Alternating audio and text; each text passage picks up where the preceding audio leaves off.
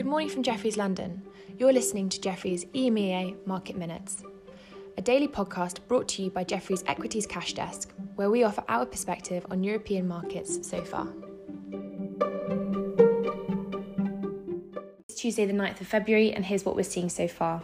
The Stoxx 600 is down around 30 basis points, and it's not really surprising to see this pause in the reopening trade given the move we saw last week, along with the pullbacks of rates this morning. So the US 10-year is 5 basis points lower after almost touching 1.2% yesterday. Again, as I say, not surprising to see this given the move, but also some de-risking ahead of the US inflation data that we get tomorrow. Overnight, the US markets did finish on new time highs across the board, with even the Dow breaking out. So that was the last of the major US indices to do so.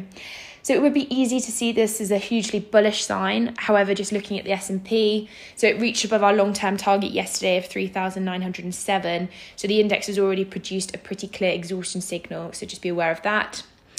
But I would also like to highlight that the US high yield market reached a record low yesterday. So the yields were below 4%, which saw a record print of new issuance in January of around $52 billion. So this just shows the extent to which investors are going in order to make returns at the moment.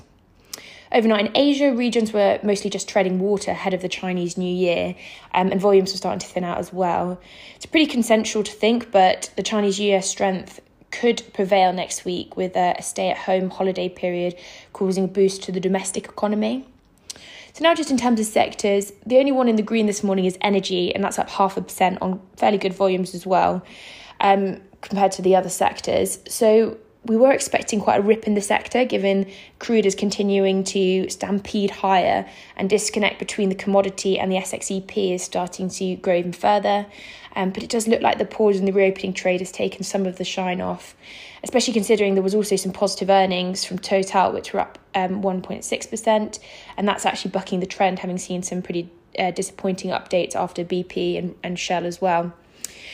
However, I will point out that the renewables are seeing some profit taking. So Siemens Gamesa is down 3%, as is Ørsted. And we're seeing some sellers after a underperform reiterated away in Vestas, which is down around 3% as well. Elsewhere, banks are also in focus again today after some M&A in the space. So Nexus is in advanced talks to be taken over by BPCE in an offer that could be announced as soon as this week. So BPCE already own around 70% of Nexus, but the deal does help put a floor on valuation somewhat. Just be aware as well that the company is due to report results on Thursday. Elsewhere, chemicals are underperforming, down around 70 basis points. That's led lower by Lanxess, which is down more than 3% after a broker downgrade away.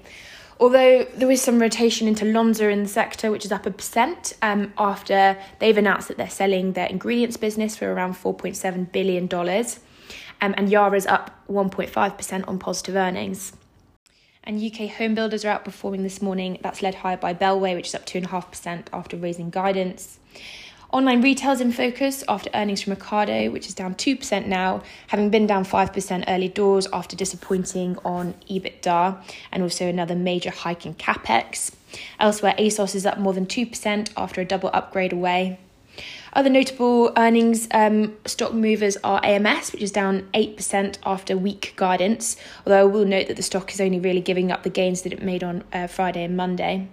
Randstad is up 3% after an earnings beat, and Demant is up 11% after positive guidance, and that's also helped the likes of Synovia, which is up 4% as well. So that's all from us today, but thank you for listening and have a lovely day.